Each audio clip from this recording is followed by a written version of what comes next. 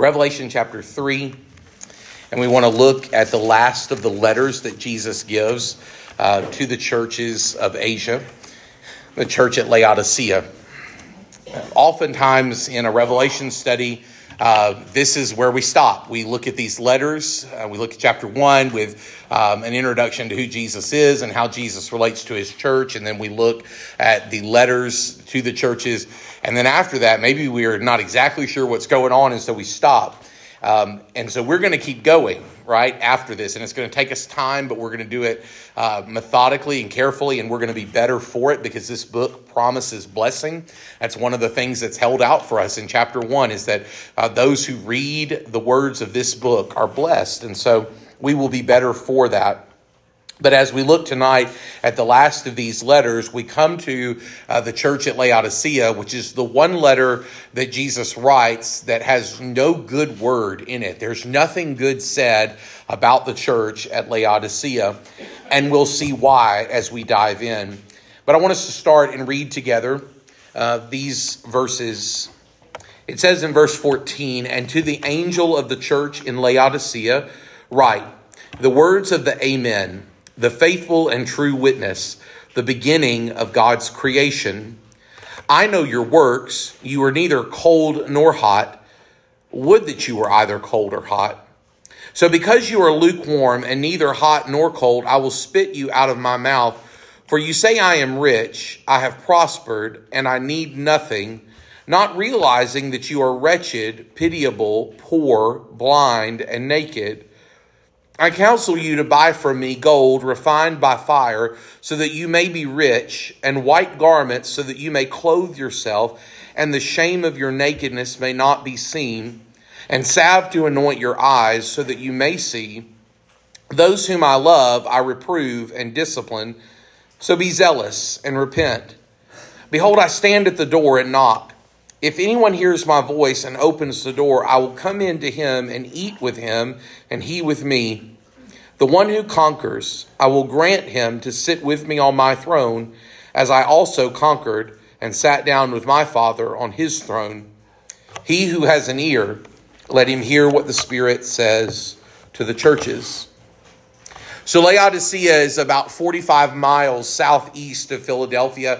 It's 100 miles due east of Ephesus. And so what's happened is we've started in the west, and we've come along this ancient trade route and mail route, and we're delivering the letter. This is a circular letter, which means that it would have been read to the first church, and then it would have been copied. The copy would have been kept, and the original would have been sent on. And they would have done this over and again, which is how this word has come down to us through the work that God's Spirit has done preserving it through transmission.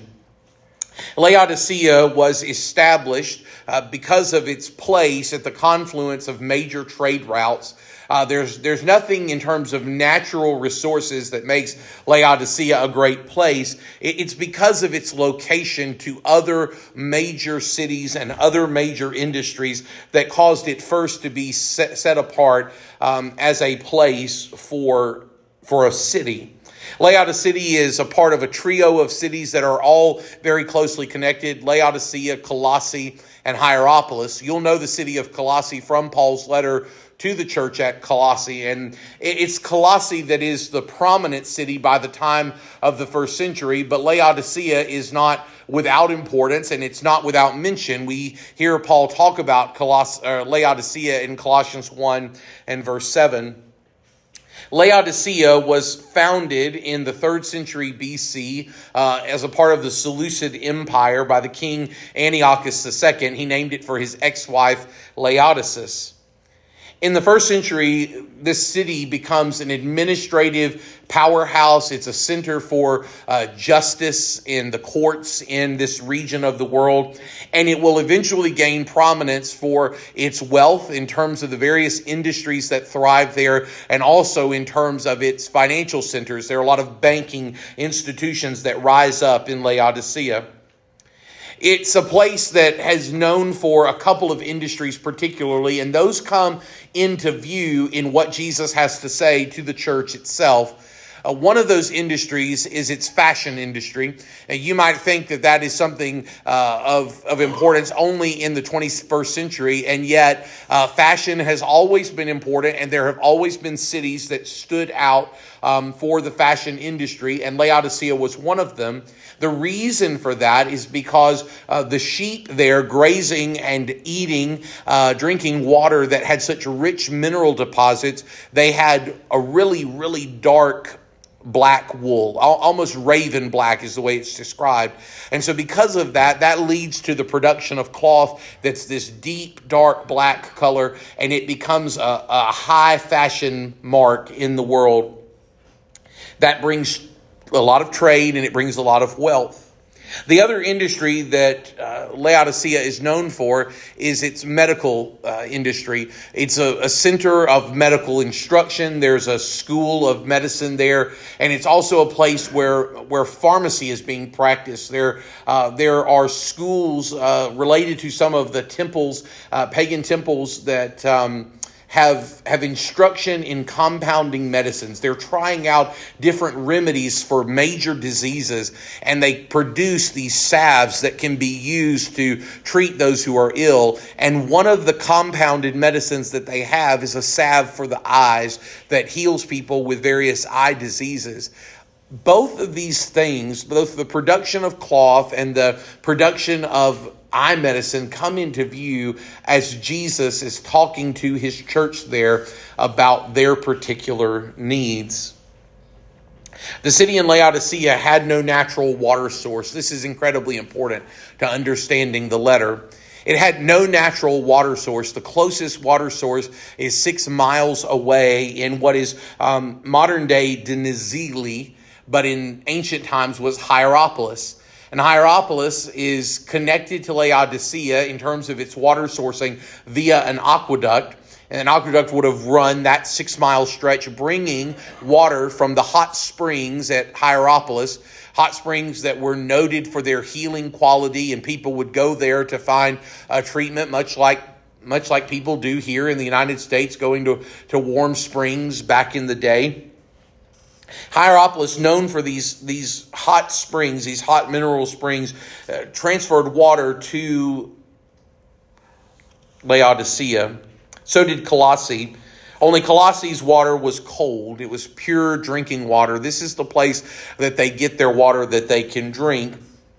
And the problem comes in the confluence of these waters as they reach Laodicea, and particularly it comes from the mineral deposits that come from Hierapolis.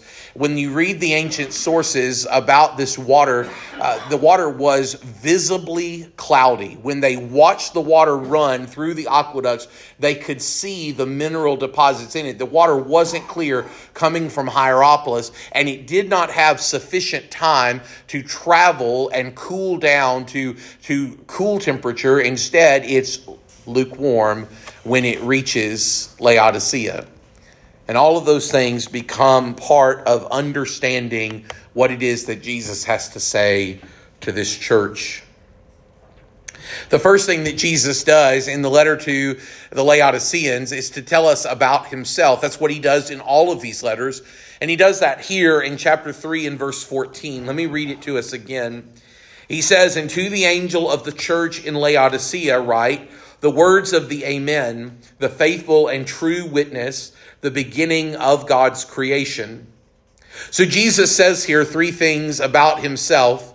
The first thing that Jesus says is that he is, in and of himself, the confirmation, the verification of everything the Father has spoken and done.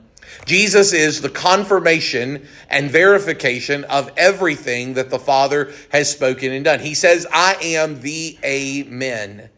I'm the one that offers affirmation to everything that you have heard from the Father about redemption, about salvation, about God's plan to glorify himself in the world. Jesus is the one who provides the truth that confirms, the truth that sustains, the truth that verifies. He is the yes man. The word of the Lord tells us that all the promises of God are yes and amen in Jesus Christ. And it's that idea that Jesus brings to the fore here as he says, I'm the one that puts the yes on everything God has said. I'm the one who says amen. I'm the one who verifies. Jesus loves this word, amen. He uses it dozens and dozens of times in his ministry. We find in the Gospels. Most of all, he loves to say it in John's Gospel twice. More than 20 times, Jesus says, truly, truly, verily, verily, amen, amen. I want you to understand that this is something you can hang your hat on. It's something that you can hold to be factual. You can trust this, Jesus says. And so Jesus, by saying, I am the amen, is saying you can trust everything that the Father has said. By sending me, the Father is showing you everything that he has spoken and designed and revealed is trustworthy. Jesus, number 2, Jesus is the one who communicates the Father's plan of redemption by his enduring obedience to that plan. He communicates the Father's plan of redemption by his enduring obedience to that plan.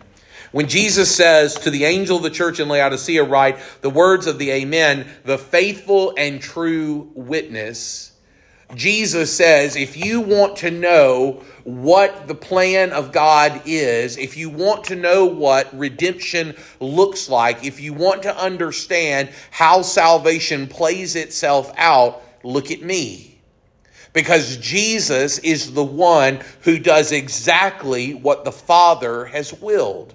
The Father's will was to crush the Son. The Father's will was to pour his wrath against my sin and your sin out upon the Son. The Father's will was that the Son would stand in the place of every sinner. The Father's will was that he might cause his Son to be laid waste in our place so that by his death and through his resurrection, redemption might be accomplished. And it is Jesus Christ's obedience to that plan that reveals it in full. If Jesus isn't obedient, if Jesus doesn't do what the Father wills, then you and I don't really understand or receive salvation.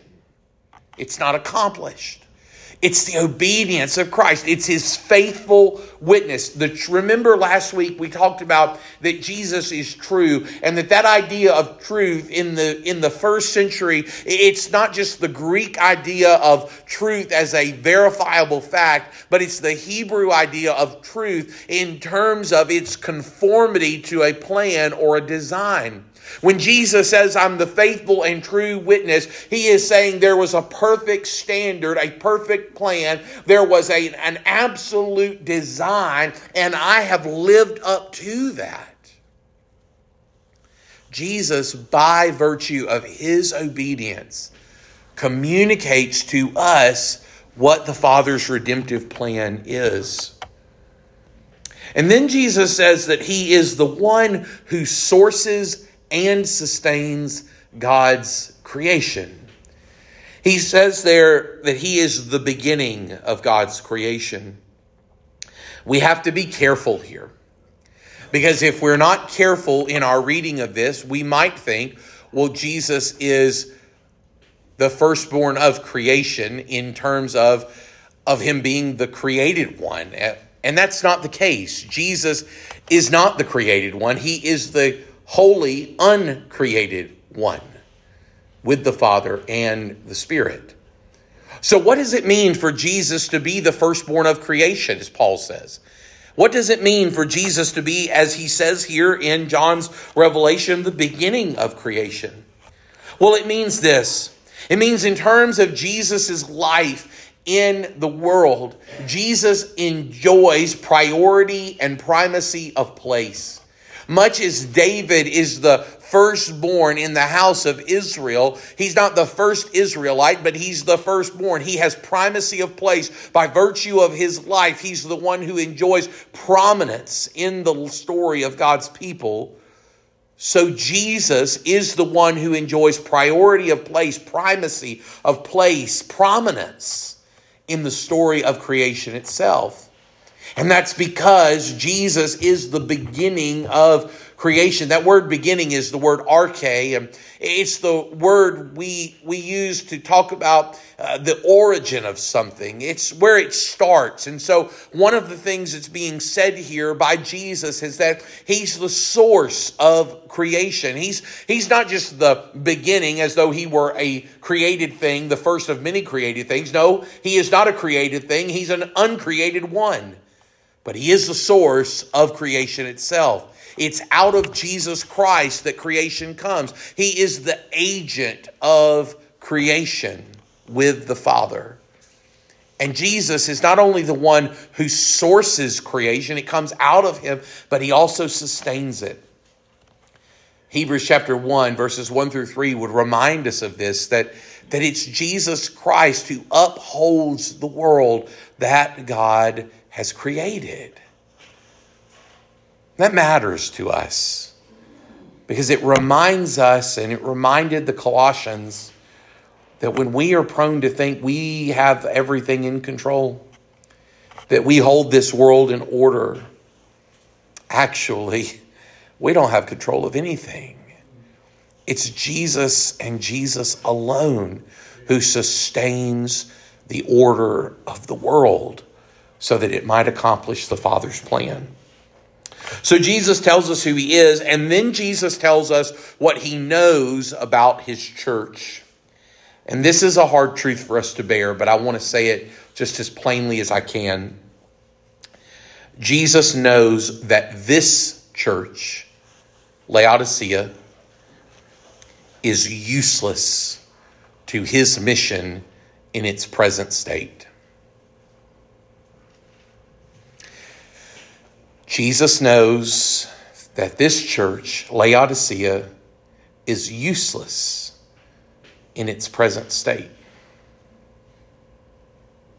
What Jesus Christ has to say about his church at Laodicea is not a declaration that he doesn't love them. And it's not a statement that they are beyond his saving grace. But it is a reality check. It is a strong, harsh word to say you have gone just as far as any church could go and still be associated with me. That's hard for us to fathom because we might look back and remember that Jesus has already talked about the church at Sardis that's a church in the grave. They're a church that looked really good on the outside, but Jesus said, you're like a whitewashed tomb. You're dead on the inside. And one would think, how could it be any worse than what Jesus says to Sardis? But it is worse. There's not a harder word than what Jesus says to Laodicea. They are abominable in his sight. They're useless to him. They cause him to have this vitriolic reaction. There's this guttural response to who they are because there's nothing about them that is in conformity to his will or dependent upon his grace. Jesus says to them in verses 15 and 16, I know your works. You are neither cold nor hot. Would that you were either cold or hot. So because you're lukewarm and neither hot nor cold, I will spit you out of my mouth. If we don't know the background about Laodicea, then we struggle at this point to understand what is Jesus talking about? Why would Jesus want anybody to be cold? I think we all understand that Jesus is talking about more than the temperature of water or liquid. Jesus is talking about their spiritual state. But if we don't know the background of Laodicea, then we wonder, well, why is it that Jesus would want anybody to be cold? We would think Jesus would want everybody to be red hot, right? Red hot in their devotion to him. And we wouldn't want anybody to be cold. So that doesn't make sense. Jesus, what is it that you're trying to say? But then remember, Laodicea doesn't have its own water. And all of its water is piped in. And it gets its water from two sources, from Colossae and from Hierapolis. And Hierapolis is that hot water of the hot springs with its redemptive healing property. And the water of Laodicea is cool and refreshing. And it causes there to be satisfaction and thirst to be quenched. The problem is not with the source. The problem is with what happens when they come together. And all of those minerals that don't settle, and all of that water that doesn't cool, and the mixture of this piping hot and this cold come together and cause there to be something that is lukewarm and mineral filled. And if you drank the water as it mixed, there was a property that would cause you to vomit. You couldn't be sustained by it. In fact, you would reject it. And what Jesus is saying is that you are like that confluence of the waters. You cause me to reject you. You cause me to turn against you. And it's because you don't do anything useful to me. You don't have, like Hierapolis, the healing quality. There's nothing about you that's redemptive in terms of the balm that it brings to a physical need. And he says you don't have the refreshing quality of the water from Colossae. You don't come in and bring satisfaction and quenching to someone. What Jesus is saying about them is, listen, when I look at your faith, at your relationship to me, there are all sorts of things that you could produce in your life. There are all sorts of fruits that could come from your fidelity to my name. If you walked in holiness, you would produce all manner of blessing in your life. But when I look at you, you're devoid of every fruit of the Spirit. There's nothing about you that anyone would want to pick. There's nothing about you that gives life. You're a drain, Jesus says. And because of that, Jesus has to give to his church strong instructions about what they should do to turn their story around. And in verses 17 and 18, here's what Jesus does. He instructs his church to go on a shopping spree. Wouldn't you want to go on a shopping spree? I mean, wouldn't that be something? Wouldn't it be something if somebody came and they said, listen, you pick your store, right? Everybody's got their place. You maybe Bass Pro Shop, Home Depot, Winn-Dixie. I don't know. But you got your place, right? And some of us, we have different places than others. But some of you just want to go to Mark Smart, right? And have at it. And what if somebody just said, you just think about it, just go on a spending spree. Just go have at it, whatever you want. And Jesus says here, I want you to go on a shopping spree. But I want you to do it in my store, Jesus says. And there's some things I want you to buy.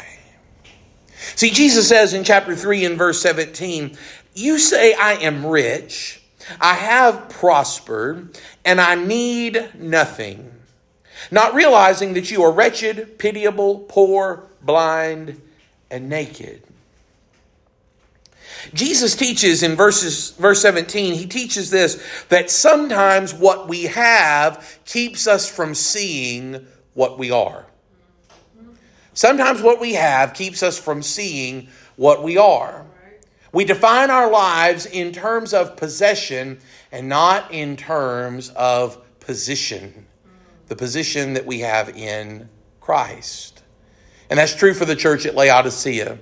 You notice that Jesus doesn't say anything to them about a lot of false teaching. That's something that he often charged the churches with, but that's not an issue in Laodicea. He doesn't talk to them about the fact that they have left their first love, that they have quarrels within the body, because that doesn't seem to be an issue either. In fact, what Jesus seems to be saying to the church at Laodicea is, you don't have any spiritual problems because you don't have any spiritual life. You are so satisfied by your financial prosperity. You have such resources you can buy whatever it is that you need that you don't seem to think you need me anymore. Jesus is saying to the church, your problem is that you've defined your life in terms of what you have, and so you can't see what you are. Let me just show you 3 ways that they've done this. The first is this. They have financial wealth, so they don't see that they're really poor. That's the first thing. Jesus says, you tell me, right, I'm rich, I've prospered, I need nothing. And you don't realize that you are wretched, pitiable, and poor. Wretched and pitiable, these words go together, and it's important that we understand that what Jesus is saying is not that the church at Laodicea is deserving of pity, right? It's not that Jesus is saying we ought to feel sorry for them. They're in a sad state, and we ought to go to them and give comfort to them. No. Jesus does not want them to be comforted in the middle of their sorrow. Jesus wants them to be convicted in the middle of their sorrow. And in the middle of their circumstance, what Jesus is trying to do is say, listen, you're in a sorry state. You're just a sad person, sad group of people. I wouldn't want to be like you, Jesus is saying. Who would want to live this sort of miserable existence where you got everything you need in terms of financial resources and nothing in terms of the spirit life? Yesterday, we had staff retreat, and we did a lot of talking and praying and thinking about the new year and trying to get ahead of some things and think through goals that we have. And we started off the day by looking at Psalm 1 and thinking about what does it mean to be a blessed man. And one of the things we reminded ourselves of is that when the psalmist in Psalm 1 talks about a blessed man or blessed person, he's not talking about someone who is blessed with great health or deep wealth. What he's talking about is a person that has a full life in God, a person who lives into the plan that God has for them, someone who has the real spirit life. Here's a reminder in Revelation 3 of a group of people who are attached to Jesus in name, but they're not attached to him in spirit. They've left that behind.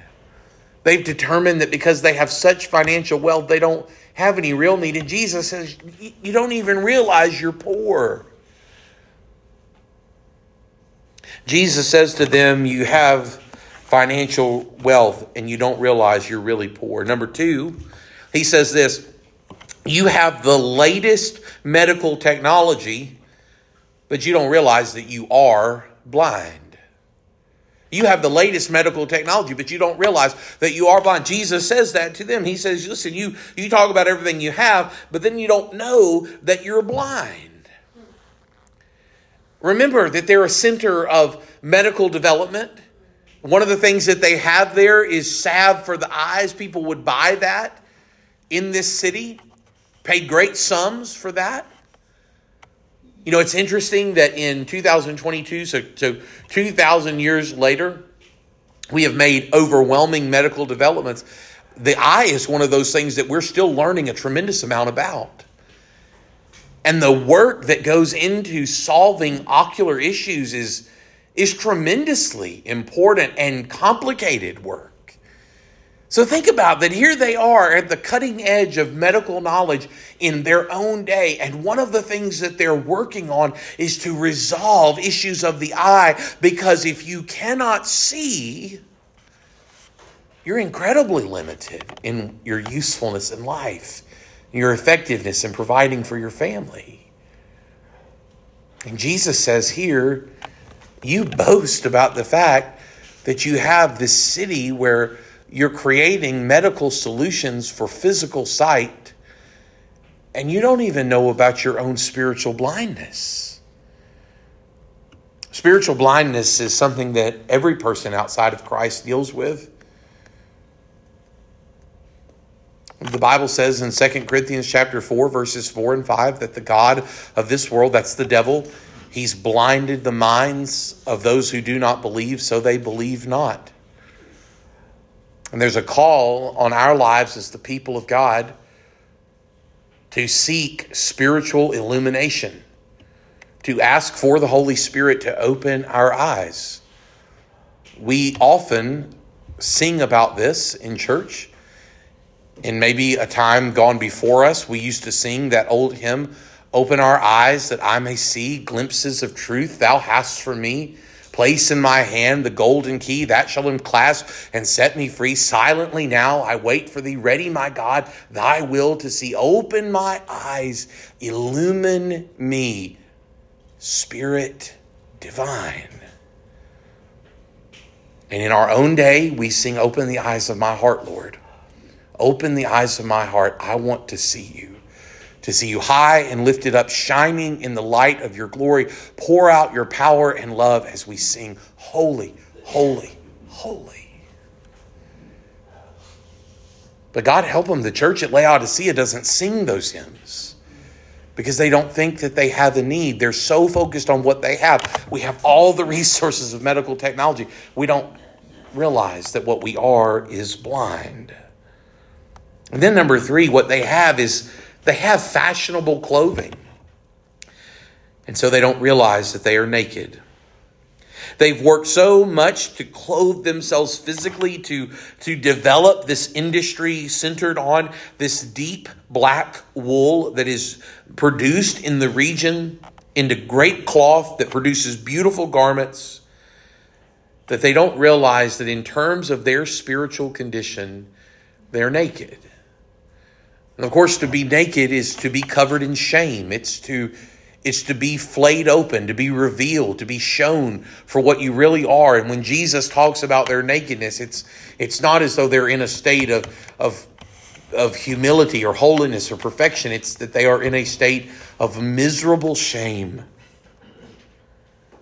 And so Jesus tells them in verse 18 that there are 3 items that they should purchase from him. Number 1, Jesus tells them that they should purchase the cost of a tested faith. He says in verse 18, I counsel you to buy from me gold refined by fire so that you may be rich. Now, you all know that in our own day, when there is economic downturn, sort of like right now, right? When there is economic downturn, we begin to see more advertisements for gold. Don't you know that? You see them, don't you? You watch television and you see everywhere you turn, they're advertising buy gold. In the middle of the downturn, this is the time to do it. Buy gold, put stock in it. It's going to help you. Now, I'm not an economist and I'm not a financial planner. And so I can't tell you whether it would help you or not. But I do know this. I know that gold is seen to be something that's precious, that endures economic downturn, that has worth even when other things lose their value. And so it's interesting to me that what Jesus Christ says to a church that is devoid of spiritual wealth, what I want you to do when you have no money is buy money, right? You're poor. Could you buy money? Jesus, I don't think you understand. I'm limited on what I've got over here, right? I don't have deep pockets. I don't have a lot of resources. This is, it would be lovely to buy gold in the midst of economic downturn. It would be great to buy shares of Microsoft and Apple at scores. It would be great to be able to invest in land because it's the one resource that they can't make any more of. But I don't exactly have an extra amount here to do it with. And Jesus says, I know you're poor. So what you got to do is you got to buy gold. Those things don't seem to go together, Jesus. But notice what he says. I want you to buy gold refined by fire. See, what Jesus is saying here is that the gold that they need is the gold of a tested faith. That idea of refined by fire, it's the suffering and the persecution and the endurance of hardship that is coming to them. Jesus says what you need is something that actually lasts and something that actually is worthwhile and something that really has value, a faith that is more than what you have. What you have right now is a faith that is nominal. It's in name only. It has no real effect in your life. What you need is a faith that would save and rescue and deliver and cause you to persevere. And the only way you're going to get it is to seek it from me in the middle of the refinement of hardship and difficulty and testing and trouble. Jesus wants us to buy from him a tested faith. And of course, to buy from Jesus a tested faith is to walk through the valley and trust him in the middle of it. Listen when I say this. You are going to walk through the valley. Right. That's not optional. The question is, will you trust Jesus in the middle of it? Everybody endured a pandemic over the last 2 years. But there are a lot of people who are not better for it. They are bitter because of it. Both inside and outside of the church.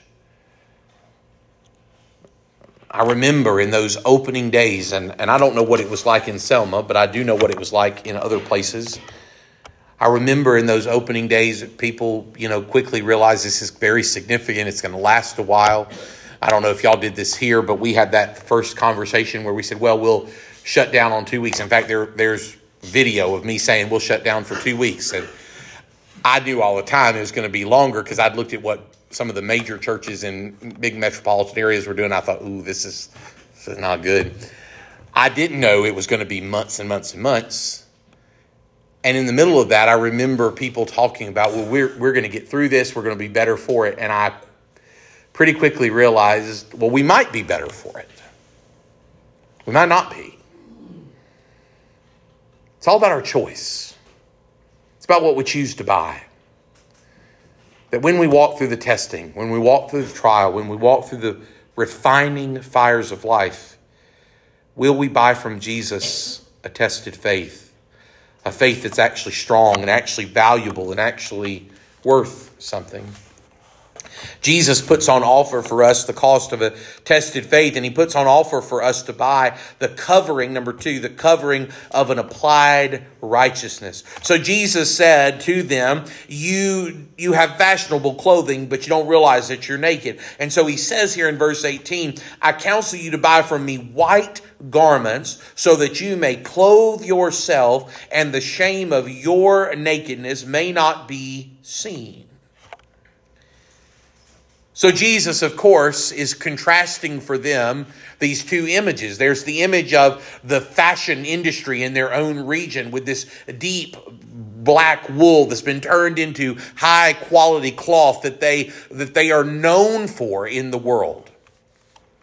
And Jesus says, actually, what I want you to clothe yourself in is the white robe that I can give you, the white garment. The white garment is a symbol of his purity. It's a symbol of his righteousness. It's a symbol of his holiness. It's the way of saying, I want you to have an applied righteousness in your life. One of the most fundamental things that we have to understand in our walk with Jesus Christ is that Jesus is not coming into your life and mine to make bad people better or to make bad people good or to make good people better. Jesus has come into our lives to cause dead people to be made alive.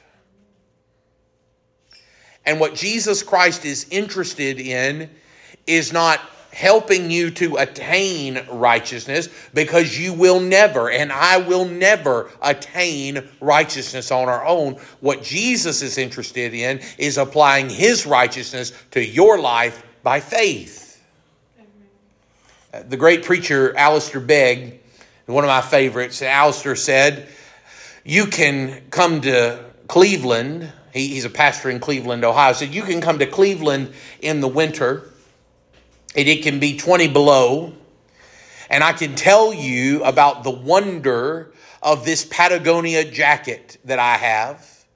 I can tell you about how insulated it is and about how it will protect you from the weather and how you will be caused to be warm into your inner person if you put this on. And Alistair Begg said you can walk around knowing that Patagonia jacket, it fits you, that Patagonia jacket is available to you, that Patagonia jacket will cause you to persist against the howling winds of a Cleveland winter. But if you don't put it on, it's of no benefit.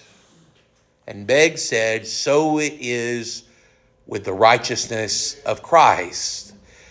Jesus' holiness, His perfection, His righteousness are on offer to the world. Every man, woman, boy, and girl who has ever lived has opportunity to trust by faith in the precious offer of Jesus to sinners. But there are countless millions who know the offer of salvation and who choose not to put it on by faith. Jesus says to the church at Laodicea, because of your works, because you walk around thinking more about what you have and not about what you are naked. You are shameful. You have given yourself to the way of the world. You are laid out there bare in your sinfulness and proud of it, Jesus says. And what I want you to do is come to me and be clothed in my righteousness. I used to go to a clothing store in Pensacola. And when I was a young preacher, and it's been, I'm still a young preacher. I know that. But when I was a really young preacher, 19, okay? Y'all think I'm young now. Just think 19. Boy, that was young, okay? At like 19, I knew, I'm going to be in front of people. I probably need a suit. Let's go take care of that. And so I go to this local retailer and I buy a suit, and then I got on a suit kit because sometimes you do that. And so then I went back and I bought another suit, and I went back and bought another suit. And pretty soon they know you, right? They know you because they know you're going to buy from them. And they're delighted that you're going to buy from them because they're going to make a commission. And so we did this over and over throughout the years. And they saw me coming. They're ready for me. They're ready to put me in something that they think would be a perfect fit, because of what they can make from me. Jesus is the clother who doesn't care about what he can make from you. He just wants you to know the benefit of what he has to offer. Number 3, Jesus says, I want you to come to my store and I want you to buy this. I want you to buy the clarity of spiritual sight.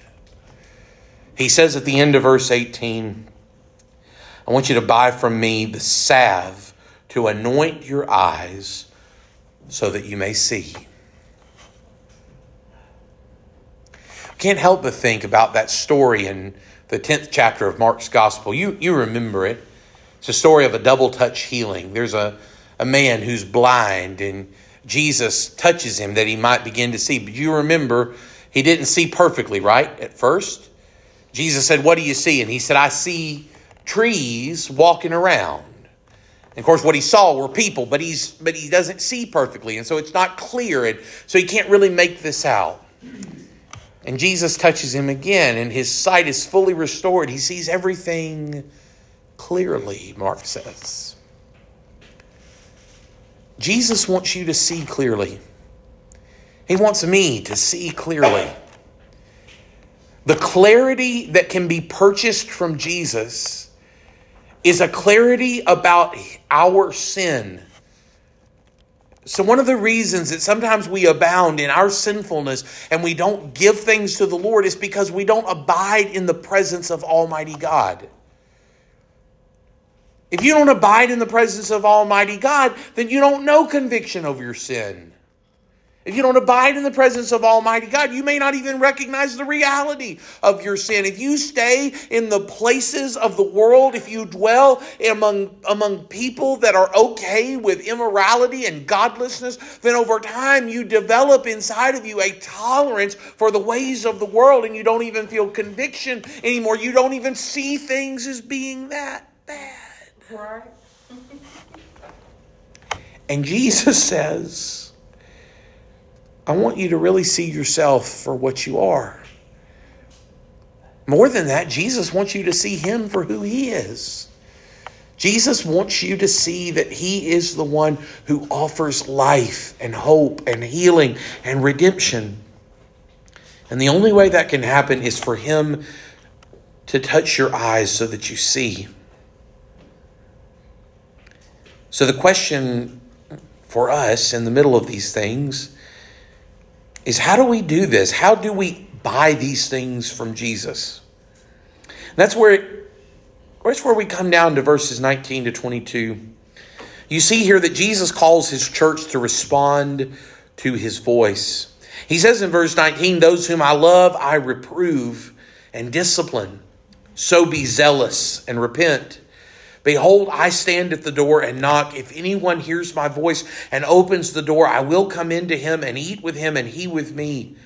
The one who conquers, I will grant him to sit with me on my throne, as I also conquered and sat down with my Father on his throne. He who has an ear, let him hear what the Spirit says to the churches. So the first thing we have to ask here is, how do you hear the voice of Jesus? And I think verse 19 offers two ways. Number one is this. We hear the voice of Jesus when we recognize that we are sinners and how we have sinned against him. How do you know when Jesus is talking to you?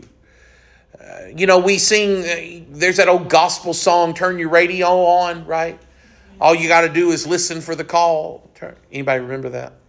The Gaithers did it. I mean, it's a good song. Toe tapping. Knee slapping.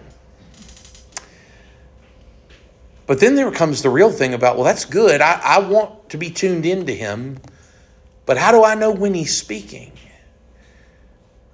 I think there are people in Scripture and even maybe unto our own day who have truly heard the audible voice of God. I don't deny that. I just don't think that's commonplace in the life of God's people. I tell people all the time, when Mary and I have gone through transition from church to church, and one of the things we would love is to have had God audibly speak to us. This is where I want you to go. That would sure be a sign of confirmation, but it just doesn't work like that in our lives. So we have to look for his hand, and we have to listen to the prompting of the Spirit in our hearts. And we have to study the truth of his word.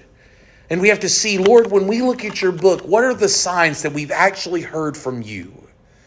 And one of the ways that we actually hear from Jesus Christ, that we hear his voice, is that we start recognizing that we're sinful people, and we recognize how we've sinned. Jesus says in verse number 19, those whom I love, I reprove. That word reprove means to correct. It means that you and I are living a certain way, and Jesus comes along and says, no, that's not how you're supposed to live. We start to feel conviction about this thing. You remember back to your childhood. You remember what it was like for mom, dad, grandmother, grandfather to come into your space when you're doing something and say, stop doing that. We don't do that.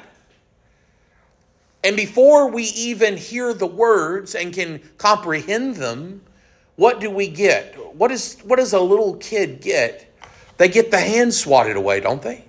When they're going to reach up for the eye on the stove, when they're about to put their hand into the electrical socket, they get the hand popped away to let them know that's a wrong move. And they may not understand what that electrical socket can do or how that eye on the stove can burn, but they understand it's something they shouldn't do again. And so it is with us. When we start to feel conviction in our hearts, when we start to know that something we're doing isn't right, then that's proof that Jesus Christ is speaking. He's correcting. He's reproving. Number two, how do you hear his voice? You hear his voice when we face the consequences of our sin, and it helps us to see the love of a just God who wants to help us. Jesus says, those whom I love, first I reprove, I correct, and then I discipline, I pour out consequence. When you and I start facing the consequences of our actions, no matter how great or small, and the consequences don't cause us to be reviled. We don't turn against them and say it's somebody else's fault, but we start going, you know what, I'm responsible for this. Then that's the proof that Jesus Christ is speaking. And so in the middle of that begs this last question: how do we open the door to Jesus? Jesus says, those whom I love, I reprove and discipline. And so Jesus says in verse 19, be zealous and repent. Behold, I stand at the door and knock. If anyone hears my voice and opens the door, I'll come into him and eat with him and he with me. I don't know about you, but I want to know that kind of communion with Jesus Christ in my life. If what I am is poor and wretched and miserable and blind, then what I want is a fullness of life in God. What I want is to know His clothing. What I want is to know His provision. What I want is to know His sight. What I want to know is His fullness of life. And if to know that is to know the presence of God, then I want to know how to open the door to His presence. So let me just tell you two things. You want to know the presence of Jesus. You want to open the door to Him in your life. Do these two things. First, turn up the heat on holiness. Turn up the heat on holiness. Jesus says, be zealous. That word zeal, to be zealous, is to be passionate. It's to be fervent. It's to be committed, devoted. Jesus says, you want to open the door to me, be zealous. Turn up the heat on your holiness. Pursue me. You haven't practiced holiness in a while? Start. You haven't been as fervent in your devotional life? Start. You haven't prayed as often as you should? Start. You haven't put away that sin and caused it to be crucified? Start. If you'll start practicing holiness, you'll position yourself to be in the presence of God. So one, turn up the heat on holiness. Jesus says, be zealous. Number two, He says to repent. So here's what we say. Let that hot holiness bring the impurities of your life to the surface so you can deal with them. Listen, every one of us has got stuff in our lives that we need to deal with. It doesn't matter how old we are, how young we are, how long we've walked with the Lord, how little we've walked with the Lord. It doesn't matter. Every one of us, until we go to the other side of glory and are made perfectly right with God in Christ, every one of us has got stuff we need to work on. And if we'll turn up the heat on holiness and let it bubble away in our life, the things that are impure will start coming to the surface.